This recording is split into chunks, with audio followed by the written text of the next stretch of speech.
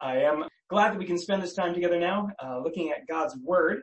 And if you want to turn with me in your Bibles to Luke chapter 11, we have spent the past couple weeks talking about the Easter story. And now we're returning to our series that we've been doing for some time now in Luke. And we're up to Luke chapter 11. So we're going to be starting at verse 37. And normally I would tell you what page that is in the church Bibles, but you probably don't have them. So I'm sure you can find it somewhere towards the back. So this chapter is about hypocrisy. Hypocrisy is the practice of claiming to have moral standards or beliefs to which one's own behavior does not conform. That is, a hypocrite declares that this is the way things are, but when you examine their life and actions, we find that things are really not that way at all. And my friends, honestly, there are few things, I think, that cause our hearts such immense distress as hypocrisy. In fact, hypocrisy has immense power. It can turn a soft heart into a heart of stone. And that was my own story, as many of you know. Though I grew up going to church, my heart grew at first weary and then calloused and then rock solid, because the very same kids I sat next to in church on Sunday were the ones who would go on to beat me up in school on Monday in a locker room. And I wanted nothing to do with their God. And that all happened because of hypocrisy. But see, hypocrisy also has the power to turn a rock solid heart into a soft one, or at least a shattered one. And I know that because it was in college, by God's grace, that my eyes were opened to see my own hypocrisy. And it broke me. It totally broke me. And in that wreckage, I first came to understand the gospel of Jesus Christ. And he gave me a brand new heart. Now, in today's text, in Luke chapter 11, we're going to examine the words of that same Christ who never needed a new heart, because he himself never experienced even a moment of hypocrisy within. But he saw plenty of hypocrisy without. That hypocrisy came in particular from the teachers of Israel, who of all people should have known better. And so Jesus has some extremely harsh language for them this morning. And the main point of today's text reflects that. You may have seen my email. There is an outline available if you want to follow along. That's available right on our website at gfcsc.org. But feel free to just listen in. The main point right at the top of the outline today is that hypocrites damn themselves and they damn their followers. That's harsh language, but I think it accurately reflects what Jesus wants us to hear today. So the setting for our text is that Jesus had just been warning the crowds that even Gentiles who do not have God's law will rise up on the last day to condemn Israel for their failure to repent. And so we pick up in our text today, Luke 11, starting at verse 37 and going to the end of the chapter. While Jesus was speaking, a Pharisee asked to dine with him, and so he went in and reclined at table. The Pharisee was astonished to see that he did not first wash before dinner, and the Lord said to him, "Now you Pharisees cleansed the outside of the cup and of the dish, but inside you were full of greed and wickedness. You fools! Did not he who made the outside make the inside also? But give as alms those things that are within, and behold, everything is clean for you. But woe to you Pharisees, for you tithe mint and rue and every herb, and neglect justice and the love of God. These you ought to have done without neglecting the others. Woe to you Pharisees, for you love the best seat in the synagogues and greetings in the marketplaces. Woe to you, for you are like unmarked graves, and people walk over them without knowing." One of the lawyers answered him, "Teacher, in saying these things you insult us also." And he said, "Woe to you lawyers also, for you load people with burdens hard to bear, and you yourselves do not touch the burdens with one of your fingers. Woe to you, for you build the tombs of the prophets whom your fathers killed. So you are witnesses, and you consent to the deeds of your fathers, for they killed them, and you build their tombs. Therefore also the wisdom of God said, I will send them prophets and apostles, some of whom they will kill and persecute, so that the blood of all the prophets shed from the foundation of the world may be charged against this generation, from the blood of Abel to the blood of Zechariah, who perished between the altar and the sanctuary. Yes, I tell you, it will be required of this generation. Woe to you, lawyers, for you have taken away the key of knowledge. You did not enter yourselves, and you hindered those who were entering. And as he went from there, the scribes and the Pharisees began to press him hard and to provoke him to speak about many things, lying in wait for him to catch him in something he might say. And so our text begins with Jesus being asked by a Pharisee to eat with him. And we're not told why this Pharisee does this, but it's happened at least once before in chapter 7, and we're going to see it happen again in chapter 14. Okay, so we don't know why he does this, but we are told that the Pharisee is astonished because Jesus failed to wash before dinner. Okay, now, this Pharisee is not ultimately concerned about germs or coronaviruses. Rather, he is concerned because the Pharisees, who were an especially strict sect of Judaism, had established a multitude of rules for religious ceremony. And Jesus was blatantly violating them. And he did so very much on purpose. That is, he has some things to say to these religious teachers about hypocrisy. And so he launches into his response by describing the nature of their hypocrisy. They are concerned with the washing of cups and dishes and hands, but inside they are filthy, full of greed and wickedness. And so Jesus proclaims initially a truth that should be plain to everyone, that the same God who made the outside also made the inside. If you're clean on the outside but dirty on the inside, you're not really clean at all. Would any of us drink out of a mug that had been washed really well on the inside, on the outside, but on the inside, you could just see the dirt and bugs crawling around in there and nasty things like that. You'd never drink out of that cup. But that's exactly what's happening here to these Pharisees. And Jesus says, if they instead cleaned the inside, the outside would follow. Instead of being full of greed on the inside, if you were full of generosity, you'd be fully clean, inside and out. Now, what follows next are 3 woes, 3 proclamations of God's judgment upon the Pharisees. And we'll examine those in just a moment. And then, for some reason, what happens next is that one of the lawyers speaks up. Okay, now, the lawyers here are not what we think of as lawyers per se. They weren't so much attorneys as they were so-called experts in the law. Okay, these were the theologians. These were the Bible scholars. These are the ones who should have been religiously brilliant.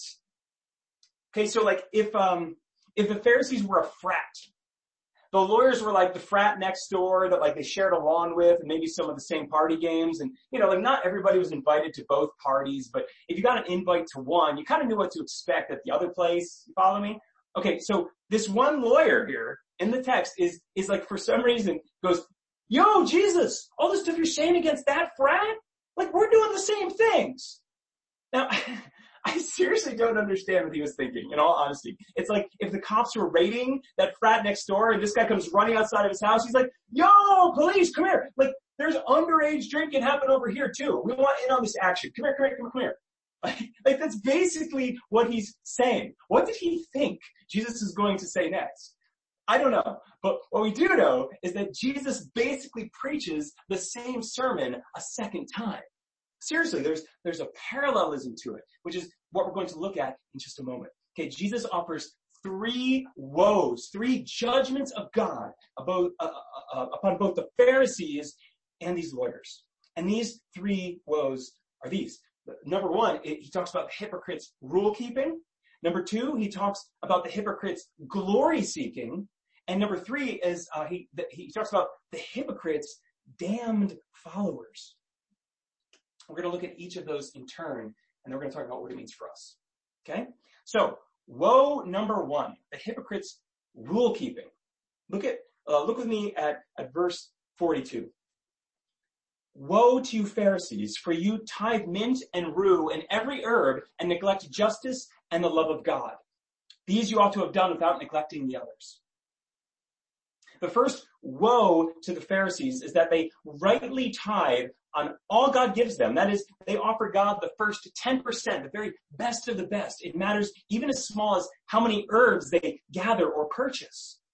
But they neglect the things that God declares to be most foundational: justice and the love of God himself.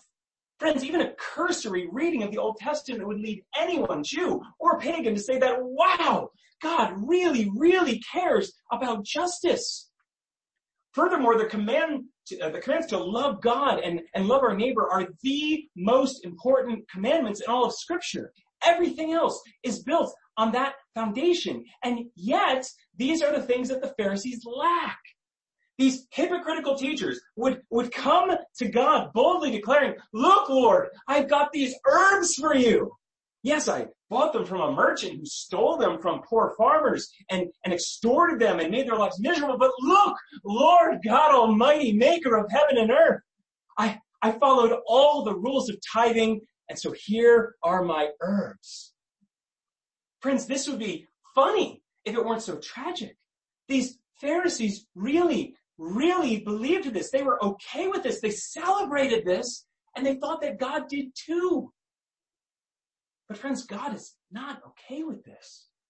God did not celebrate this. And his righteous judgment upon them will come swiftly. Woe to you, Pharisees. Now, as for the lawyers, they too had serious issues with rule keeping, as Jesus observes. Look at verse 46. Woe to you, lawyers, also, for you load people with burdens hard to bear, and you yourselves do not touch the burdens with one of your fingers. For these lawyers, they use their expertise in the law of God not to help those who sought to rightly obey God, but rather to burden them. For these law experts, one command from God was never enough. So they build 7 more commands on top of it and demand that God should be honored in all 8 of those ways.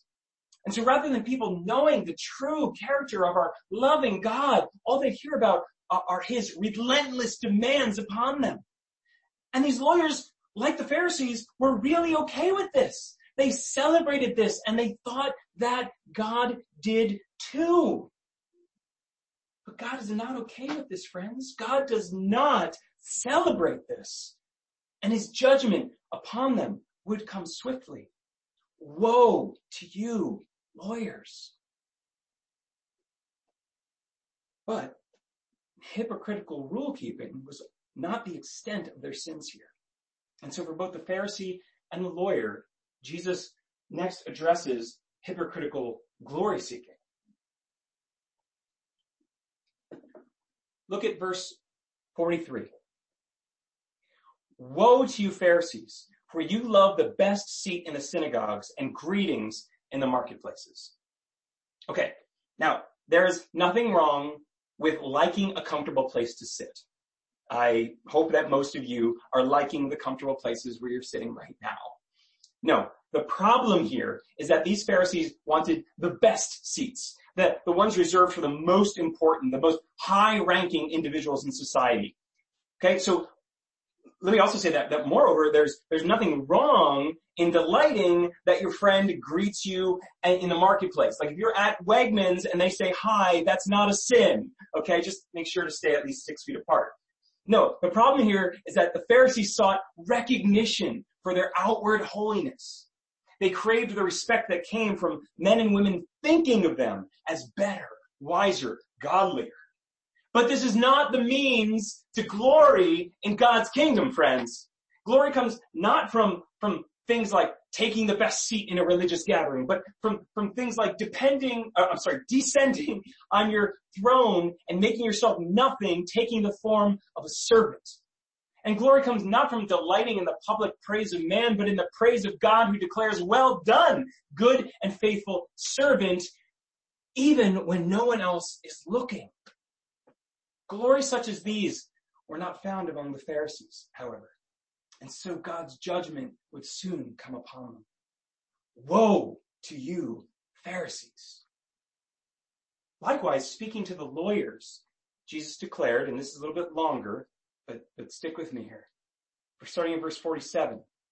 Woe to you, lawyers, for you build the tombs of the prophets whom your fathers killed. So you are witnesses, and you consent to the deeds of your fathers. For they killed them, and you built their tombs. Therefore, also the wisdom of God said, I will send them prophets and apostles, some of whom they will kill and persecute, so that the blood of all the prophets shed from the foundation of the world may be charged against this generation, from the blood of Abel to the blood of Zechariah, who perished between the altar and the sanctuary. Yes, I tell you, it will be required of this generation. Okay, here Jesus is saying that these lawyers are seeking to look holy and to appear as though they are honoring God by building the tombs of the prophets he had sent. They believe that in this they will find glory for themselves. But no, far from it.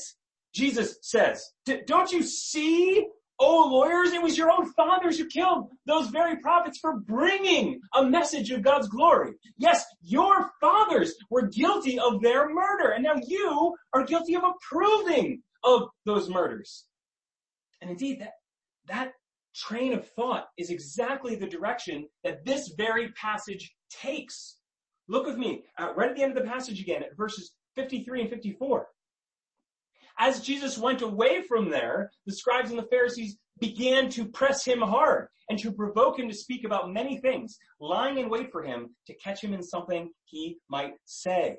Friends, here's a prophet speaking God's words of truth and of judgment. Here is an apostle, one who sent from God himself, warns his hearers of the coming wrath of God. But there's no repentance here. Instead, there's provoking. There's lying in wait. And very soon, as we just talked about over the past couple of weeks, there will be murder. And not only of a prophet or an apostle, but of the very Son of God himself. And so all the blood from Abel to Zechariah to Jesus Christ will be charged against this generation. Yes, the Son of God says it will be required of this generation. Woe to you, Pharisees and lawyers. Woe to you. Woe to you. And woe to those who have unwittingly followed you. Let's consider this third woe about the hypocrites, damned followers. Look with me, verse 44. This is Jesus speaking to the Pharisees. Woe to you, for you are like unmarked graves, and people walk over them without knowing it. Should a grave be unmarked, people could unwittingly step on a dead body, which would make them unclean according to God's law. Thus Jesus is saying that those who follow these hypocritical Pharisees were in great danger of becoming unclean in God's sight, which effectively cut off their access to him. This is what righteously infuriates the Lord Jesus right here. Not only does the hypocrisy of these Pharisees and of these, in a moment we'll see how the lawyers too, lead to their own just damnation before God. But those who are following them, misguided by the belief that by doing so they're becoming closer to God, are in fact as damned as their teachers. Now, possibly someone might object. You might say, but how could they know? They were led astray. Surely God would not judge them for that. And yet listen to the words of Jesus in verse 52, speaking to the lawyers. Look at 52. Woe to you, lawyers, for you have taken away the key of knowledge. You did not enter yourselves, and you hindered those who were entering. Again, while the woe and the associated judgment itself is focused on the hypocritical teachers, in this case, it's the lawyers, it is plain that through lack of knowledge, those who follow these hypocrites will be hindered from knowledge of God. Whether that knowledge is truth about his holy character or his holy law, or whether it's a denial of critical truths that would otherwise result in saving faith on the part of a hearer, Jesus doesn't say here. But in a parallel passage in Matthew 23, verse 15, Jesus says that when the Pharisees and the scribes gain a follower, they make that follower twice the son of hell that they are. That's sobering, friends. That means that not only are these false teachers rightly damned for their hypocritical ways, but that those who follow them are in tremendous danger. Hypocrites damn themselves, and they damn their followers. So what's the application here? Well, it may not be what you might at first think. So let me be really clear in this text. These woes were spoken by Jesus, not to the crowds. He is not speaking to his followers in this text. He is not speaking to his disciples in this text. He is speaking to the hypocritical leaders of his day in this text. And that's very important because while the Bible contains plenty of passages on the topic of hypocrisy that are addressed to those who claim to be Christ's disciples, followers of Yahweh, our God, this passage is not one of them. And thus, these woes, friends, are not written with you in mind, or at least not most of you. These woes are written to the hardened opponents of Jesus who are nevertheless drawing God seekers after them. These are those who may appear beautiful and put together on the outside. These are those who may sound confident and knowledgeable on the topics of morality and faith. And these are those who may write eloquently or speak winsomely. And so we really, really want to like them, right? And praise them and follow them to make them our role models. But Jesus warns they're heading straight for hell. And they'll have no problem saying, come along with me. So who are these people? Well, they're the journalists who wrote the articles that you read in the morning paper. They're the radio or podcast hosts you listened to this morning while you made breakfast. They're the celebrities making moral claims about abortion and gender fluidity and how all religions are valid paths to God. They're the politicians who will make any and all claims right now to get your vote this November. They're the religious teachers who make you great and wonderful promises so long as you send your tithes of mint and rue and every paycheck straight to them every month. Now, don't mishear me. I don't mean to say that every journalist or radio host or celebrity is a godless hypocrite. That's certainly not the case. Praise God. However, brothers and sisters, part of my role as a shepherd of this flock, whether we're meeting virtually or in real life at Grace Fellowship Church, is to warn you when I see wolves. And by God's grace, I and all of my fellow elders will do just that. But I also know that ours are not the only voices speaking to you. And perhaps especially right now, as I found myself, and perhaps you're like me, have been going to news sources more than I ever have before because I want to know what's going on out there. I don't leave my house. And while there's plenty of action, trust me, in this house, I want to know what's going on in the world and my community and on campus and other churches. And so I'm listening to more teachers. I'm listening to more experts telling me what I should think. And so the temptation is heightened more than ever before, I think, to come under false teaching. And so, friends, here is your primary application, right here. Carefully consider those whom you are following. Ask yourselves, Are these people guilty of the hypocrisy that Jesus is observing here? Are your role models all about the rules, but not about the love of God? Or are they adding rule after rule that is not found in God's word and was never intended to be? Are your influences seeking their own glory, constantly positioning themselves to receive the greatest amount of praise and likes and shares and retweets?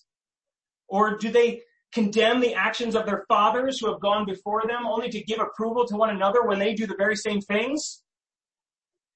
And what do you see in the lives of their followers? Are these followers growing closer to Jesus and becoming more like him? Or are their lives looking more and more like their hypocritical heroes, making them twice the sons of hell that they are? Friends, there's a very great deal at stake here, and we all must be sober-minded about it. Okay, so if you find yourself following hypocrites, whether that's out there somewhere or even here at Grace Fellowship Church, please run away. And when you run to those who have been tested and who have been seen to not be hypocrites, which means, friends, first of all, run to Jesus.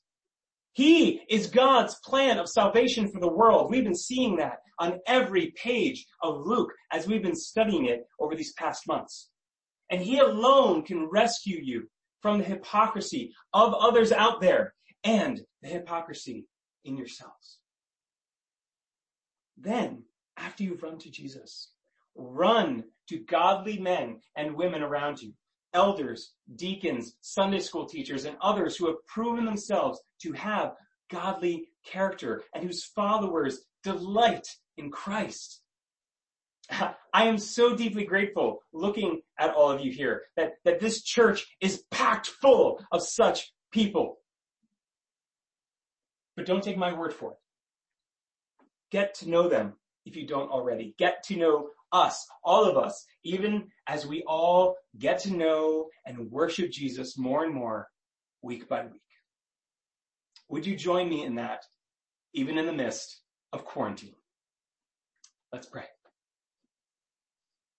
God, we worship you and we praise you. You are a God worthy of this praise because you have no hypocrisy in you. What you declare to be right is right, and you always do right. And yet, your people are not always that way. People who claim to be your people are not always that way. And God, there are false teachers today, just as there were among the Pharisees and the scribes and the lawyers and others who would make great boasts, who would live in hypocritical ways, who desired their own glory and gave us rule upon rule. And that temptation to follow those people is still there because it sounds so good. God, would you guard us? Would you protect us? Would you strengthen our elders here at Grace Fellowship to be on the lookout for these and to call them out when we see them? And would you lead not a single one of our dear friends here astray? God, we pray this in your precious name. Amen.